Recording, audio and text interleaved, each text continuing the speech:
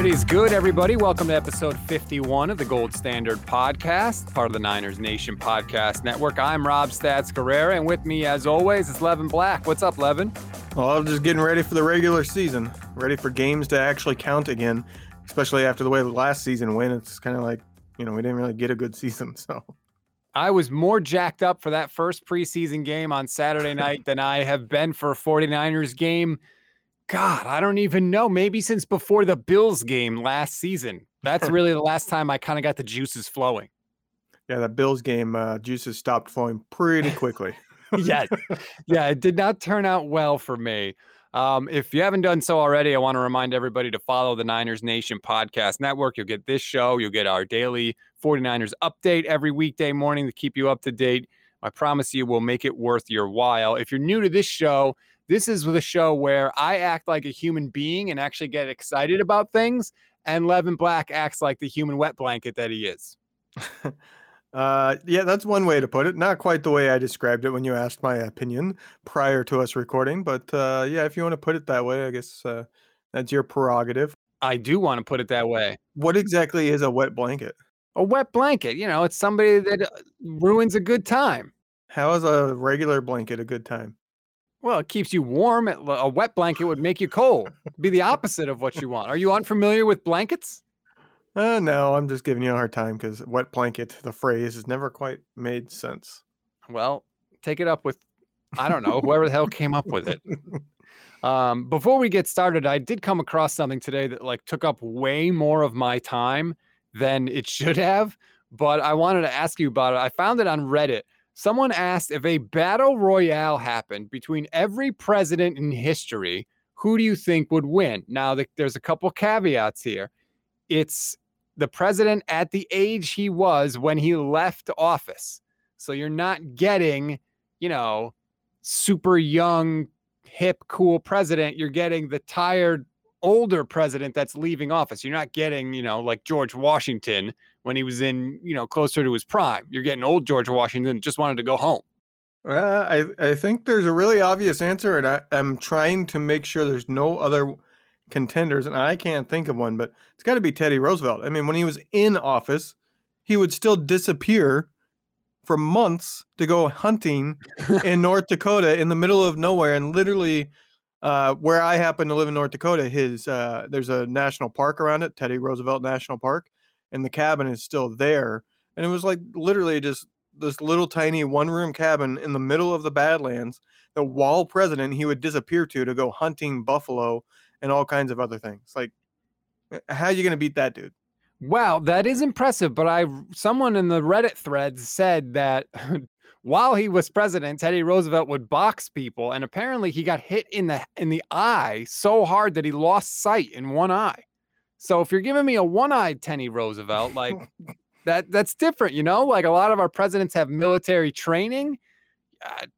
Lincoln was apparently a really good wrestler. I don't know, man. I don't know if I give it to Teddy right away. Yeah, see, the only other one that popped in my head, and it's because of, once again, proximity to him, was William Henry Harrison, because he was a younger president, if I'm not mistaken, and he was literally a war general. He fought the Native Americans in the area that I grew up. There's a famous battle there that he was part of, and he was the Indiana territorial governor, or whatever his official title was back in the day.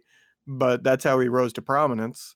So he was an actual guy out there doing it, and then he was a young president. But I don't know, because he was kind of a spoiled brat sometimes too, and he literally died because he got sick at his inauguration because he refused to wear a jacket in the middle of January. That's right. That's how he died. He got pneumonia from refusing to wear a jacket. So it's not like he's the smartest guy. But I can't think of another obvious one. Yeah, he was the shortest serving president in history. He took office March 4th. He was dead April 4th. So that tells you exactly what happened with William Henry Harrison. He was actually 68 when he was inaugurated, which at the time was the oldest person to assume the presidency. I thought he was younger. So get your Harrison facts straight, Levin. I would bet that we just don't know the presidents well enough. And there's some president out there that was some kind of well, actually, that's a good one too. What about Ford? He was a football star. Right. A lineman football star at that. There's that. I mean, Ulysses S. Grant was literally the general of the Union forces in the Civil War. There's some contenders there. And anyway, it took up a huge amount of my time. You told me you were a history buff before we started, so I thought I would run it past you. Speaking of Hopefully, history, do you remember what your history for today? I looked it up to confirm. oh man, you know what's weird? Certain numbers flash in my mind. Like when I think of 51 with the 49ers, I know this is terrible. I think of Takeo Spikes. Like, is that terrible? No, I mean he was a good player and a pretty prominent player when he played for us. But no, it's not about our episode number. You don't know the history, do you? Is it your birthday? No, it's our birthday. What do you mean, our birthday? Oh, that's right. Wait a minute. No, it's August Uh, 18th. yeah, Wasn't our first show August 12th? yeah. So this is the first time recording since we hit a year. Oh, well, So that's this not would be really. our anniversary show. I mean, you're trying to say I forgot our anniversary? Well, you never said anything, so now you got to buy me flowers. Oh, well, all right. Yeah. Oh, God, a year of shows. Think of Yeah, where we were a year ago today at this time, right? We were all pumped up. It was going to be the revenge tour. This was the year Jimmy Garoppolo was really going to take a big jump forward now because it was his second full year in Kyle's system. Like, man, in 367 days or some odd days, it has been a journey. yeah. I think that's the best way to put it. It's been a journey, mostly bad. From the injuries to the defeats that came out of nowhere to Jimmy completely crumbling.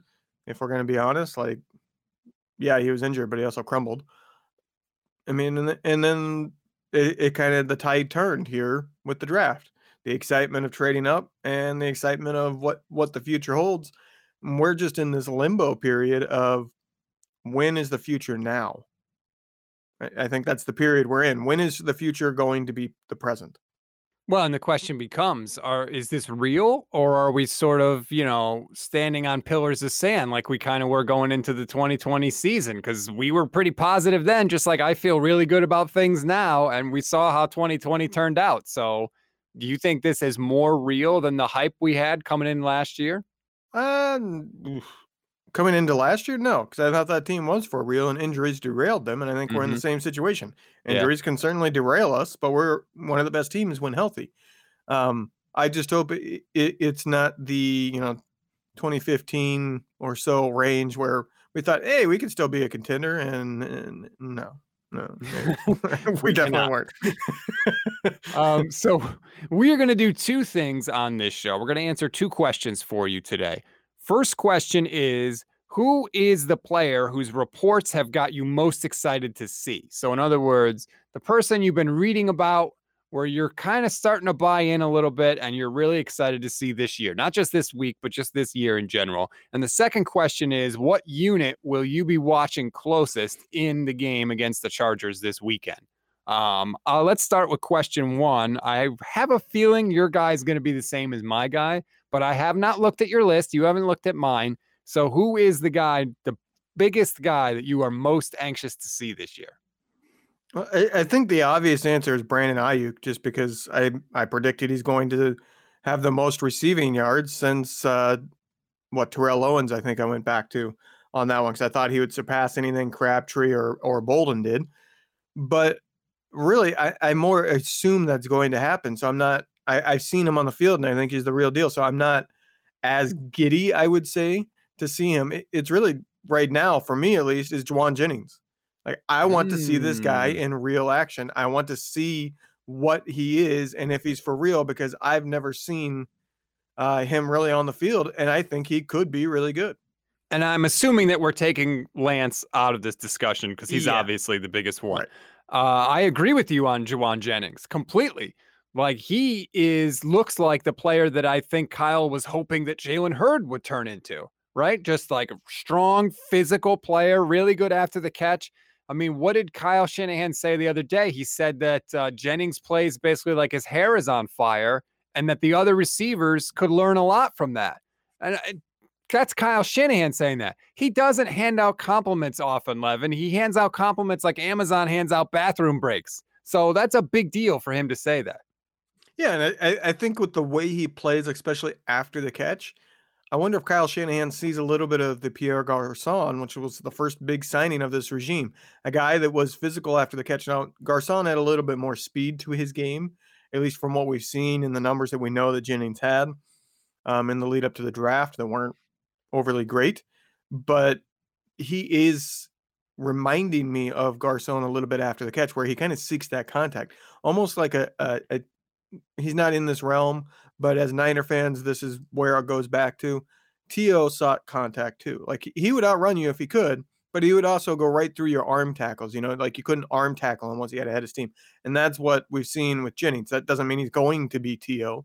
There's a lot more to it than after the catch. There's a lot of guys after the catch you can't arm tackle, but a wide receiver having that is a kind of a unique thing, and I want to see it in a real deal. You know, we only got a glimpse of it last game in his one catch, so I want to see it more.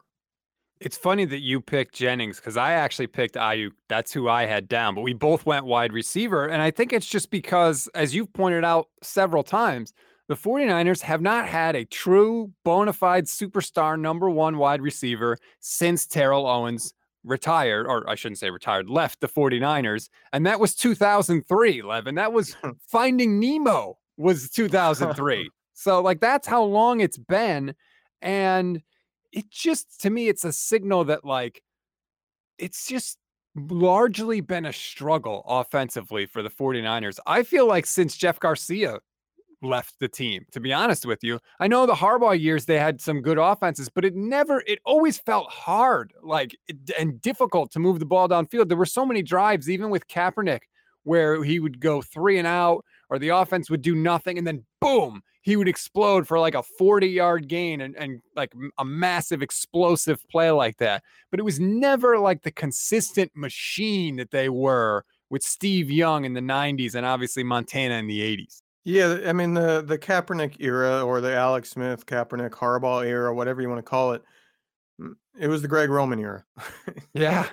And that's why it didn't feel as dominated. I think they were a dominant offense because they were really hard to actually stop, but that's because they were a prodding, very methodical offense, you know, with the Gore and a running quarterback. When you have a really good running back and a really good running quarterback, whether or not that quarterback can pass doesn't matter as much because you're going to move the ball pretty consistently because you can always convert. You know, if you run on first and second and you have a third and short, the quarterback can probably scramble for it if nobody's open. You know, and Kaepernick was actually pretty decent at passing. So they had an offense that was very methodical and was very hard to stop, but they didn't put up a ton of points for a couple of reasons. One, they ate a lot of clock. The games went quick. And two, they struggled in the red zone. I mean, we know about Kaepernick's Yes. struggles in the red zones. We saw it in the biggest of moments. And that is a thing that has still plagued Greg Roman in Baltimore. So a lot of it's on Greg Roman, but that led to a lot of field goals. Not very exciting, but in the end, they got wins doing it. Well, and to be honest, Shanahan's teams kind of struggle in the red zone too. And you're right. That's a huge factor in the feel of how you feel about your offense because you get down in the red zone and especially Shanahan, like they go down the field and then you get to the red zone and things just bog down and you're kicking field goals and it feels like failure. It feels so difficult to actually put the damn ball in the end zone that it's just, yeah, like you never feel comfortable. You never feel really good about your offense. So you went Juwan Jennings. I went Brandon Ayuk for sure. I want to see. I mean, he's been getting a ton of good press, universal from everybody, from the Niners beat writers, from Kyle Posey, from Jordan Elliott, everyone the Niners Nation has had in camp. Like, no one has a bad thing to say about Brandon Ayuk. And then, of course, Saturday night comes, Trey Lance makes an awesome play, makes a throw on the run to Brandon Ayuk, and what does he do? Clang, he drops it. So that was, I mean, that doesn't undo all the good work he's done in training camp, but it was just so frustrating because I wanted to see the car come out of the garage. Yeah, that was frustrating. I remember thinking in the moment that, man, you can't do that to a young quarterback. He's trying to get his confidence going, and you drop his first pass. Come on. And then the drops continued from other receivers, but you know that's a subject that's been covered quite a bit. Richie James. But I think we should touch on the defense. The reason I didn't go with a defensive player, there are players I'm excited to see, but I'm not sure there's any players that I don't know what they are yet that are going to see the field all that much. A lot of the players that I'm excited about and think could turn into something are going to probably be backups this year. A lot of the rookies and things like that. Like, am I excited to see Boza? Yes. But I also know what Boza is going to be. He's going to be dominant. You know what I mean? Like, so there's not quite as giddy excitement because I know what it's going to be. You're excited because he's going to be really good, but yeah, there's no mystery, you would Right. think. I wanted to give a little bit of love to Talanoa Hufanga, and this really has come in I would say like the last couple practices before the first preseason game, and then in the actual game itself, he flashed a little bit. He was kind of all over the place making plays. His hitting has been as advertised. The big thing coming out of the draft you heard about him was really slow 40 time, but this dude can put the lumber on people, and he absolutely did. I thought he made a couple of big tackles. I don't think he's going to be a starting safety for this team, but he's going to play in spots, and he potentially could change the game with a big hit on somebody. And say what you want about Jimmy Ward and Jaquiski Tart, and I think Ward is really good, and supposedly he's been outstanding this camp as well. But they weren't game-changing safeties. Like, remember the Saints playoff game with Alex Smith in 2011? The Saints are driving early in the game down the field. I think it was, I can't remember the running back. Pierre Thomas? No, I can't remember who the running back was. But they get near the goal line, and I think it was Whitner, I should say, cracks him right at like the 2-yard line. Talking about the helmet-to-helmet hit. Yes. The controversial hit. Controversial hit, but huge hit. He fumbled the ball. 49ers get it back. It was a huge momentum shift early in that game. The 49ers, that's not what Ward and Tart are. And that's not a knock on them. It's just a statement of fact. And how Talanoa Hufanga looks like he might be somebody that in a certain spot can drop a big hit on you and potentially maybe change a game. Yeah, and that's what I'm getting at. Like, we're really excited. Like, this preseason games that we still have to play, he's one of the players I'm most excited to see, but it's preseason. We're not going to see him, I don't think, a whole lot when the season comes, and that's the issue. And speaking specifically of the safety spot, the Niners are suddenly loaded there. Like, we talked about a couple of weeks ago with all the positive press that's been coming from Tavon Wilson, which some of that has died down. I haven't heard good or bad about him much at all in the past week or two. But we talked about how he could be pushing Tart for the starting position, and when Tart comes back, he might be finding himself not starting. And now you throw in Hufanga, like, they suddenly got really deep at the safety position, and it's going to be interesting to see what they choose to do there because, as we know, Tart is a free agent to be. And Clinton Dix has been getting some good love recently too, which when they signed him, I was kind of like, okay, he's a depth piece, but guy's a first round pick. He obviously has some talent, so it was nice to see him getting a little love there. Can I be honest? Yeah. He signed, days went by, and then I saw somebody, talking about how he's only 28 years old. I was like, wait, what? There's no way. He's like 38. Like, I literally thought he was like, 34, 35, pushing the end of his career. And I was like, how the heck is he only 28? And he didn't play last year at all. And to hear him tell it was a blessing in disguise because it really gave him a chance to heal up and get healthy. Now, again, everyone in training camp is in the best shape of their life. We just know that going in. D Ford benefited from the same thing last year, right? Right. So, I'm not going to say that Clinton Dix is suddenly going to be a star, but good reports are good reports. And, that's kind of why I'm so pumped up about these games, because we get all these reports and we kind of have to take everybody's word for it. It's like, well, now they're playing preseason games and we can see for ourselves. Like, it's not a secret anymore. So I like to see which reports kind of hold up and which reports are just the typical bogus training camp puffery that we see every year. Puffery. Yeah, that's one way to put it. I'll just go ahead and say it. For the Niners, it's even harder because so many of their reporters are team friendly, to put it nicely, and they're going to report what the team wants them to report. And so we get a lot of the same reports like you were hinting at. We don't get a lot of different angles, a lot of different, opinions from here to there. A lot of it is pretty vanilla, cookie cutter, like this guy did well, this guy didn't, here's your stats from practice.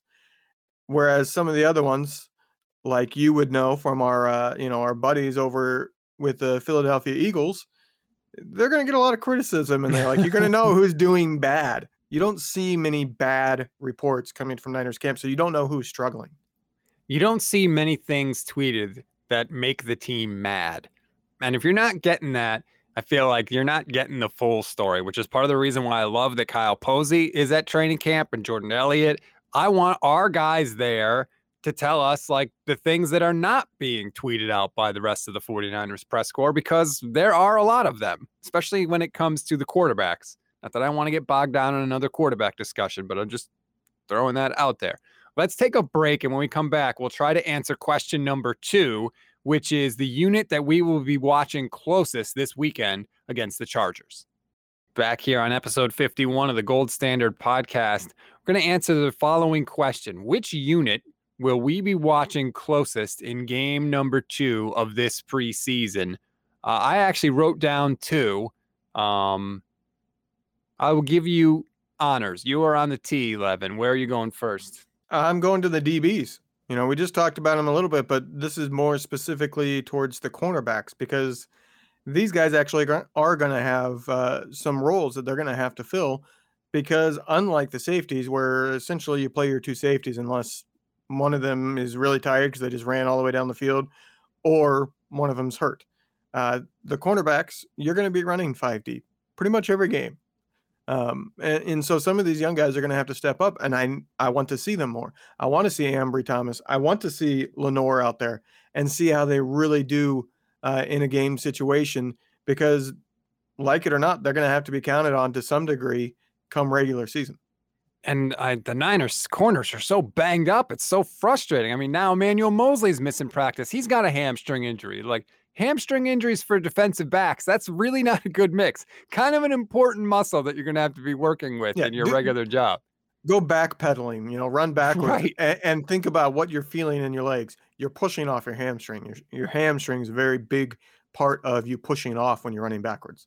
Yeah, and Mosley can't go. I think they keep Kwan in the slot because that's really where he is best suited to play. So that means who you're bringing up now is corner number 3. Like, it's dicey, I mean, I know Lenore had an interception the other night, but he was beat on the route and the ball popped out of the receiver's hands and he made a heads up play to catch it. But like, he got beat on the play. So, it's not like he was a lockdown defender out there. So I agree with you. Like, we need Thomas or Lenore or somebody to step up big time. I would say they're going to know in the next week or 2 whether or not they can count on any of these young guys. And if they don't feel like they can, the Niners will be running for one of the veterans that gets cut. That's what's going to happen.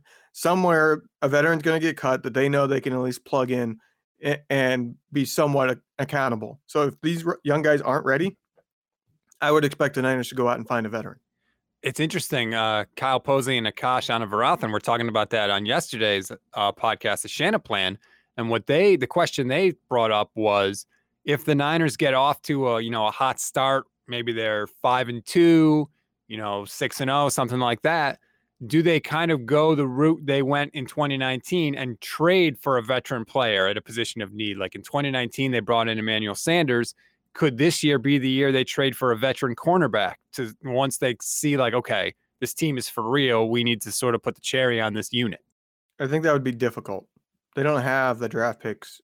They can't go out and trade all their mid-round picks, and because they've already traded first and third or first and second. I'm drawing a blank right now, which it is. But, I'll just throw it out there because it's completely flown under the radar. Nobody I have seen has brought him up since training camp started, but I think it could all turn with a single report.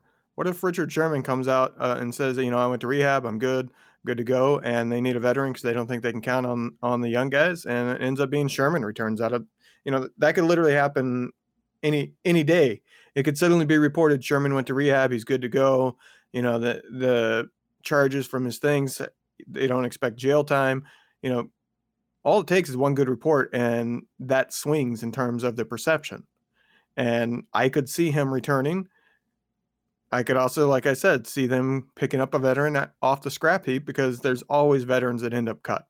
I don't know where Sherman is in terms of the legal system and how that's getting worked out or any of that.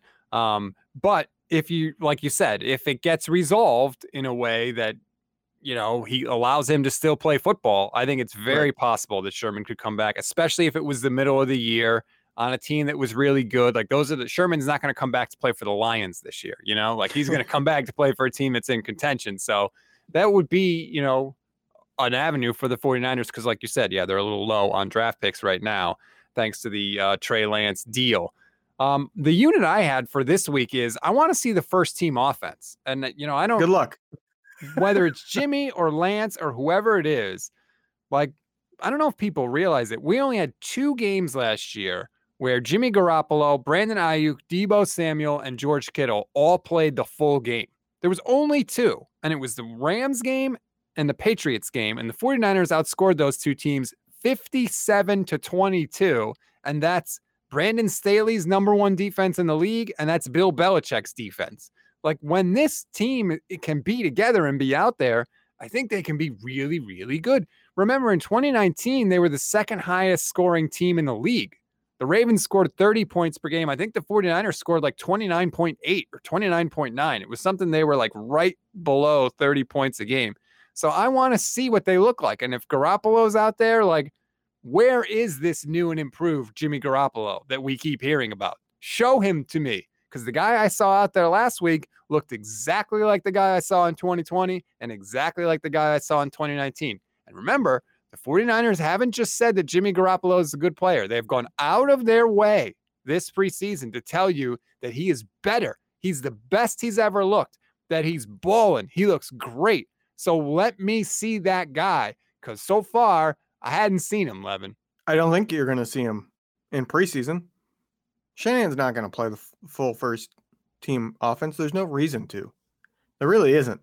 Like, I've been sitting here thinking ever since last preseason, the first preseason game, if I'm Shanahan, I say Jimmy doesn't need to play. I know what I have in him. I'm giving Lance the whole first half and Sudfield the whole second half. And that's how it's going to be in preseason games 2 and 3. Like, why play Garoppolo? What are you gaining out of that? Nothing. Throw Lance in there with the first team for a couple drives and then let him finish the half with the second team. Like, there's no reason to see the true first team offense unless you think the true first team offense is Lance at the helm.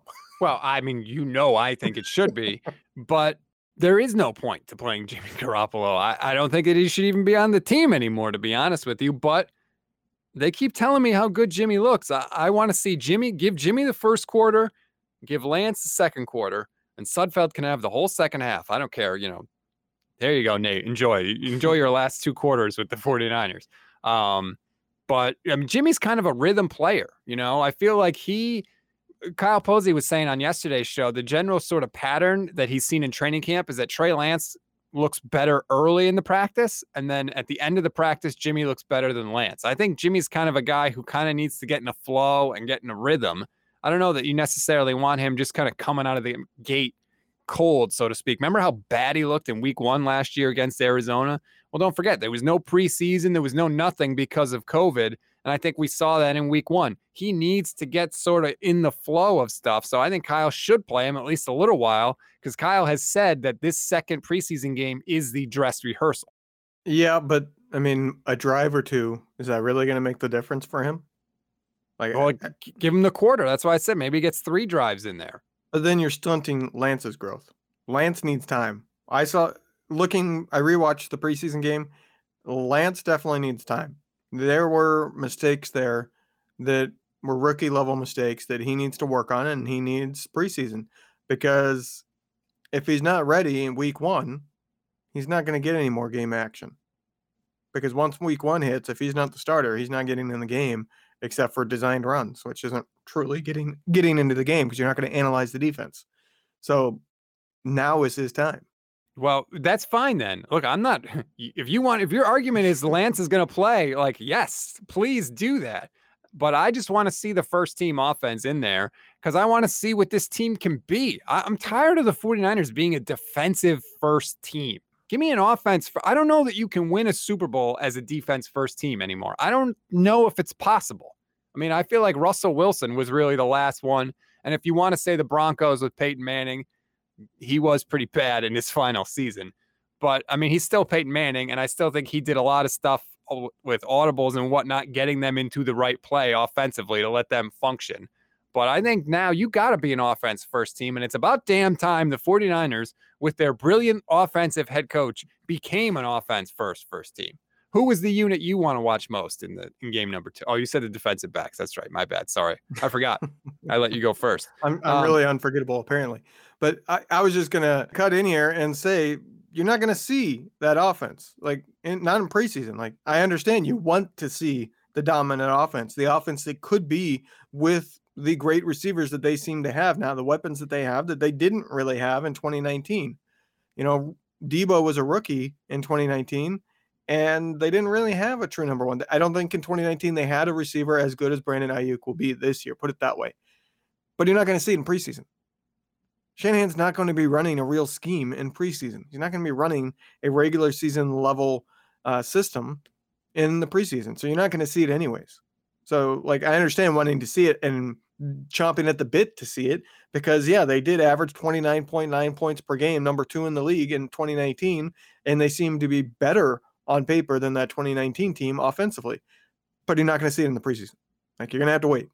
Here you go again. Poo-pooing. Just raining on my parade. Thanks, Levin. Really appreciate it. All right. There was one more unit I wanted to see that I'm really going to be watching closely, and it's the special teams. The 49ers special teams were hideously bad last year. They had the most giveaways on kick and punt returns in the league with 4. And by the way, the biggest culprit there, Richie James, who had 2 of them, is still on the damn team for some reason and still getting opportunities. First point after touchdown of the season, Robbie Gould gets out there, clang, he misses it. He's made only 78% of his field goals the last 2 years. This special teams unit has big question marks, and they got to get their shit together, frankly, Levin, because it was killing the 49ers last year. They were starting in bad field position. They were missing field goals. Like, Shanahan's had the same special teams coordinator in Richard Hightower since 2017. Well, the heat is on, Dick. Get it together. But they were concerning with their performance in that week 1 preseason game. You know, Wisnowski didn't even have a very good punting game either. No. You know, he had that one punt that literally had almost no hang time. He stinks. So it is concerning.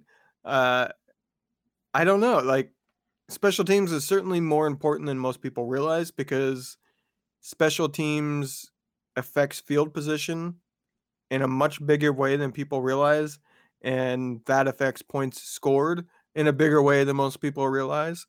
You know, when you're starting at your own 40 instead of your own 20, you really only need a couple first downs to be in field goal range instead of 3 or 4. It's much easier to get, you know, 1 20-yard completion than it is to get, you know, 40 yards to get into field goal position. So it is a big deal, and there are concerns there, but I do think our coverage units are going to be really good because some of these young players that we've already talked about are showing, and they did show in the special teams coverage units in the preseason game that happened last week. So I think coverage isn't a concern, but I am concerned with Gould. Like you've mentioned, you know, you brought up a good point. He's only made 78% of his field goals the last 2 years, which is well below average these days. And he is the oldest kicker in the league. So the wheels could literally fall off at any time. Like, he's at that age. And then you have the issues with the return game. Our return game is still very much a question mark, you know, to put it about as best as you possibly can, because you could also put it as our return game is complete shit still, because they haven't even figured out who's going to do it. That's the only reason why Richie James is still around. Well, he can return. Yeah, but he's not very good at it. Yeah, but he can, and nobody else can do it. Like, that's pretty much been the reason that he's on the team is, well, he can handle both return duties and nobody else can. How? Why? He stinks at it because he had 1 kick return for a touchdown 2 years ago. People think Richie James is really good at special teams. He's not. He's not good at anything. I wrote about it on Niners Nation because I think I stole the line from you, Levin. The most memorable thing about Richie James' career is the fact that he does a backflip after the team wins. That's it. That's all he does good. I hate to say it. Like, anytime Richie James' name got brought up on Saturday night, it was something bad that just happened. So I agree. I want to see the return game. I want to see Ayuk be the returner. I want to see the 49ers put the ball in their hands of their most dynamic players as much as possible. But I mean, you mentioned the field position. It's especially important for the 49ers when they have a slower, plodding offense that doesn't make any explosive plays. Because, like you said, that's one less first down you have to get.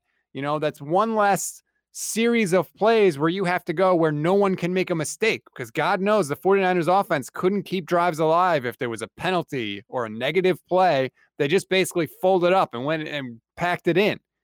So those extra 10 yards you get on special teams, like you said, could be the difference between a field goal or a punt, or at least a field goal attempt. We don't know if it would go through the damn uprights with Robbie Gould, but you know what I'm saying. Yeah, it is a big deal. Like, your kicker leads your team in scoring every single year. That's why I get so annoyed with people who think kicking doesn't matter. He's literally your leading scorer. Kicking matters. Kicking affects a game's results massively because it literally every single time the kicker is out there, he's trying to score points. Like, he's going to score 3 or he's going to score 0. 3 points is a huge swing. Look at your Vegas lines. Most of the Vegas lines fall within 3 points. So kicking is massive. One missed field goal is a big deal. You get 2 missed field goals, you probably lost the game. Like, there's not too many times your kicker can miss 2 field goals and you still win the game. That's just 2 plays. Like, it is a big deal. I know we're early for preseason predictions, but I'm going to make a bold prediction. The 49ers will be looking for a new kicker by the middle of this season. And it's not going to be due to injury to Robbie Gould. I think that it's going to be an issue. I think the writing is on the wall. And then, Levin, we're going to be in this weird kicking wilderness where you're bringing in like dudes you didn't even know existed on the planet to try and figure out who the hell can kick the damn ball, because there's not 32 good kickers in the world. And so it's just going to be this thing where now every time, it's 4th down and they got to kick a field goal, you're sweating bullets because you don't know what the hell's going to happen. Yeah, I got a little bit more confidence in that. Yes, Gould's overall numbers aren't very good, and it's because he doesn't have distance anymore. He's old. He does not have the leg to hit 50 plus, and they need to quit trying. In all honesty, they should go for it, which I know you're a fan of because you hate when they don't go for it on right. 4th and short. But inside of about 45 yards, he is still one of the most accurate in the league. Even in the last 2 years, if I'm not mistaken, he is very accurate inside of 45 yards. So I'm less concerned. I don't think he'll get replaced, but it is concerning that he is up there in age. And like I said, the wheels could fall off. I'm just pretty confident they won't. But that's not to say he's going to be one of the best kickers in the league. So he has missed 6 of his last 8 kicks of 50 yards or more. So you're dead on with that. The leg is gone. 40-yard field goals in the last 2 years. He is 15 of 18. That's 83%. He hasn't really attempted a ton there. But you're right. If it leads the 49ers to go for it more on 4th down, I'm all for that. Like, amen, especially now with Trey Lance in the fold. But it's often overlooked. It definitely matters. I remember when David Akers at the end of his career with the 49ers, he was hideous also. And it was just like a constant source of frustration, again, Levin, because it was so hard for the offense to score points. So you needed those 3 points when you trotted the kicker out there.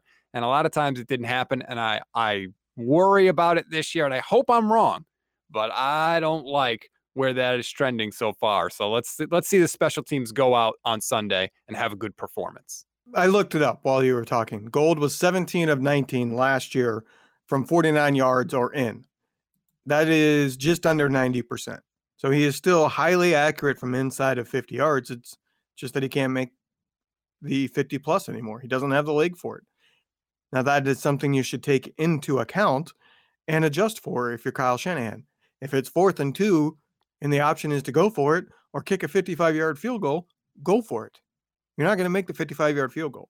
Even if it's 51, 52 yards, I would probably still go for it. And if he's not the starter, I'd put Trey Lance in for it because a big-bodied quarterback who can run can almost always get you a 4th and 2. Like, when you watch his scrambling quarterbacks games, like if I watch a Baltimore game and it's 4th and short, I'm sitting there going, I have more confidence they're going to make it than they're not going to make it, because all it takes is a tiny little crease and Lamar Jackson's off and he gets the 2 yards. It always happens. It's the advantage of having a scrambling quarterback. So I would hope the Niners would go for it in that scenario. You need to adjust to what your kicker can do. Let me make it simple for you, Kyle, since I know he listens to the show religiously every week. If it's 4th and 2, go for it. It doesn't matter where it is on the field. Go for it. It's unbelievable. I feel like only certain teams have figured this out. The Ravens do it. The Chiefs do it. We even saw it in the preseason game last weekend. The Chiefs were going for it on 4th and short.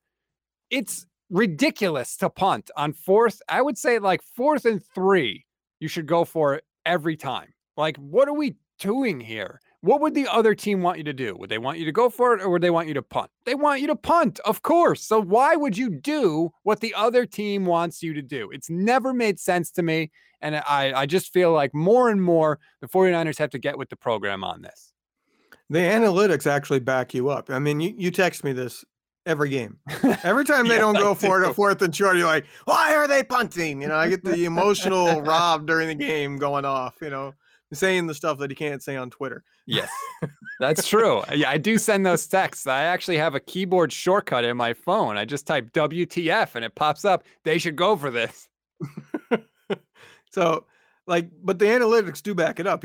I was reading about that 10, 15 years ago. Mm-hmm. The analytics back up going for it on 4th down. There was a high school coach I remember reading a lengthy article about. He goes for it on 4th down no matter what. Never, ever punts. Doesn't have a punter on his team, because the statistics say if you never punt, you are better off than punting some of the times. Like, it's a weird statistic. It goes much deeper into the analytics, but you actually have an advantage, a statistical advantage, to not punting on 4th and short. You are better off game-wise. When they break it down, they break it into points resulted in, whether it goes negative because you didn't get it, and then the positive if you do get it, and the positive outweighs the negative. I think you have to have a little bit of common sense there. Don't go 4th and short on your own 30. I would. But as long as if you don't get it, the other team's not in field goal range, I would personally go for it if it's, I don't know where I would draw the line, 4th and 2, 4th and 3, but I would go for it a lot more than NFL coaches do. And the only reason why they don't is job security. Mm-hmm. If they punt it, nobody's going to fire them. If they go for it and they don't get it, they're going to get fired. Yep, that's 1,000% right. And I admit that the 49ers, you're not going to get it every time. Some of the time, the 49ers are going to get stopped, and the other team might have better field position than they would have had if you punted. I get it. But if you're supposed to be the offensive genius, you go for it when it's 4th and 2. You draw up a play, and you figure it out, especially for a team that has struggled in the red zone.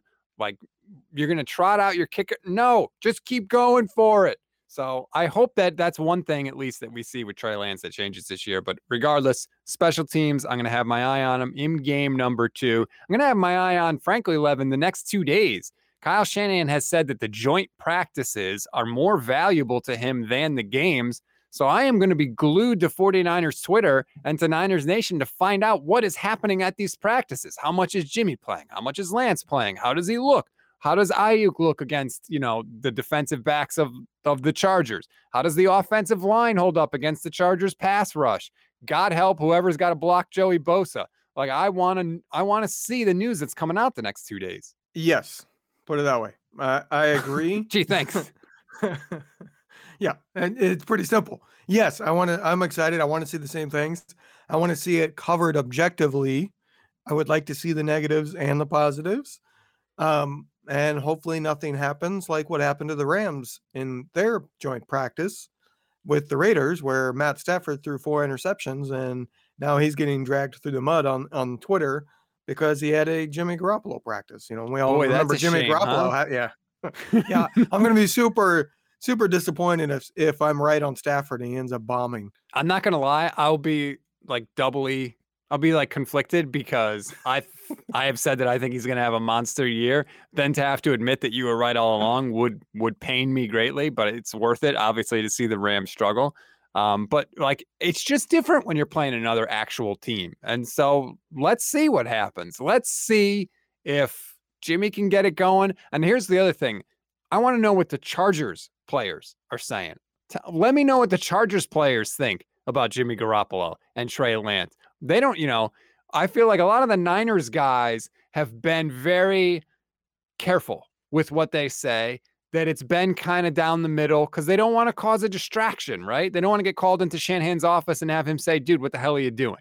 So they've been careful with it. The Chargers players don't care about that. They'll say whatever. So like, I want to know, I hope that people ask them, what do you think of Trey Lance? What do you think of Jimmy Garoppolo, Ayuk, anybody really? Because I think they'll give you an honest opinion. It's a good week to follow Chargers beat writers, put it that way. Because they're going to give an opinion on Niners stuff or tell you, if the Chargers are doing well, they want to talk about it. Well, then you're going to see who's not doing well with the 49ers. But I just thought of a good topic idea that I'm going to put you on the spot for. Oh, all right. Here we go. Who gets in the scuffle? Almost every time there's a fight that breaks out because somebody hit late or somebody went too hard. Who's it going to be? Who on the Niners is going to end up in a scuffle with a Chargers player? The Niners are a little feisty. There was a report yesterday or 2 days ago, I should say, that McGlinchey and Warner were getting into it because I guess there was a hit that was too hard on the running back, so McGlinchey was kind of sticking up for his guy. I don't think it's going to be any of the stars. It might be Hufanga because I could, he's got to go out there and impress. He's a later round draft pick, so he's kind of got something to prove. Those are the guys that are a lot less likely to care about another team's player in a joint practice. Like he might be thinking, I got a flash here. So maybe he goes and lights somebody up. I could see that sort of igniting a brawl.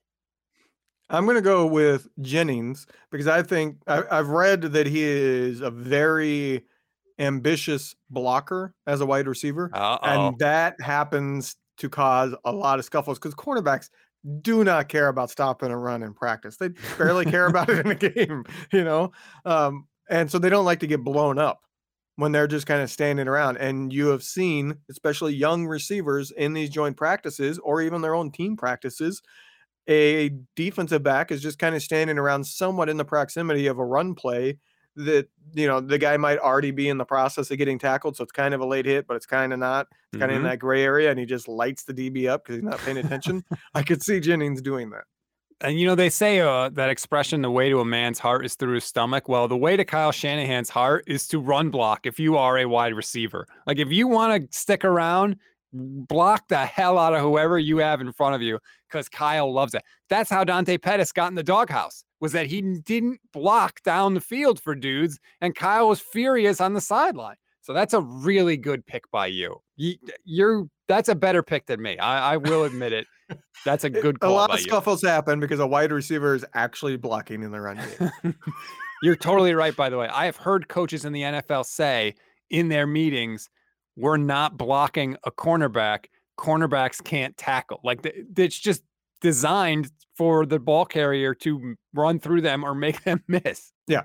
So we'll see. We'll see what happens. You ruined my Dante Pettis joke, though, because I was going to totally make a joke saying, you hear that, Dante Pettis? Oh, wait, never mind. It's too late. Yeah. I don't even – does that guy still exist anymore? Is he still on the Giants? I have no idea. I have only seen one report, and I haven't gone out of my way trying to look him up. But I saw one report earlier in the training camp that he wasn't doing well. That he got buried on the depth chart. I think it might have been their preseason game or something that he barely played or something like that. Sorry, Dante. Anyway, that's going to do it for this edition of the Gold Standard Podcast. Again, now is the perfect time. Smash that follow button on the Niners Nation Podcast Network. We have a ton of good stuff coming up for you. I'm actually going to sit down today and talk with Sean Salisbury. We're going to dive into Trey Lance, what he liked, what he didn't like. What is this magic process that people seem to think takes place when a quarterback sits behind a veteran starter? We're going to get into all of that. So it's the perfect time to follow. Thank you for listening, everybody. We always appreciate it. Levin, I will talk to you next week. Enjoy the game. And is there anything else you want to leave the gentle listener with? Just keep your fingers crossed the Niners stay relatively unscathed injury-wise. Haven't had a big one drop yet. What? Why did you just say that? Like, what the hell are you doing? Keep your fingers crossed. We haven't had a big one. You're going to attempt the wrath of the thing from high atop to whatever.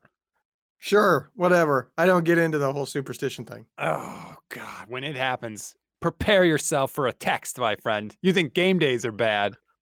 If I had an effect on the Niners, they would have won a Super Bowl sometime while I was watching, because I wasn't watching the last one. Maybe you have had an effect. Maybe it's just been a negative effect all these years. It could be your fault. That is true. It could be my fault. You are correct in that I have been the unpaid member of the Niners holding them back. You know, I guess I am due some back pay. So Jed York, get a hold of me. I'm ending this podcast before you say anything else to ruin the 2021 season. Goodbye, everyone.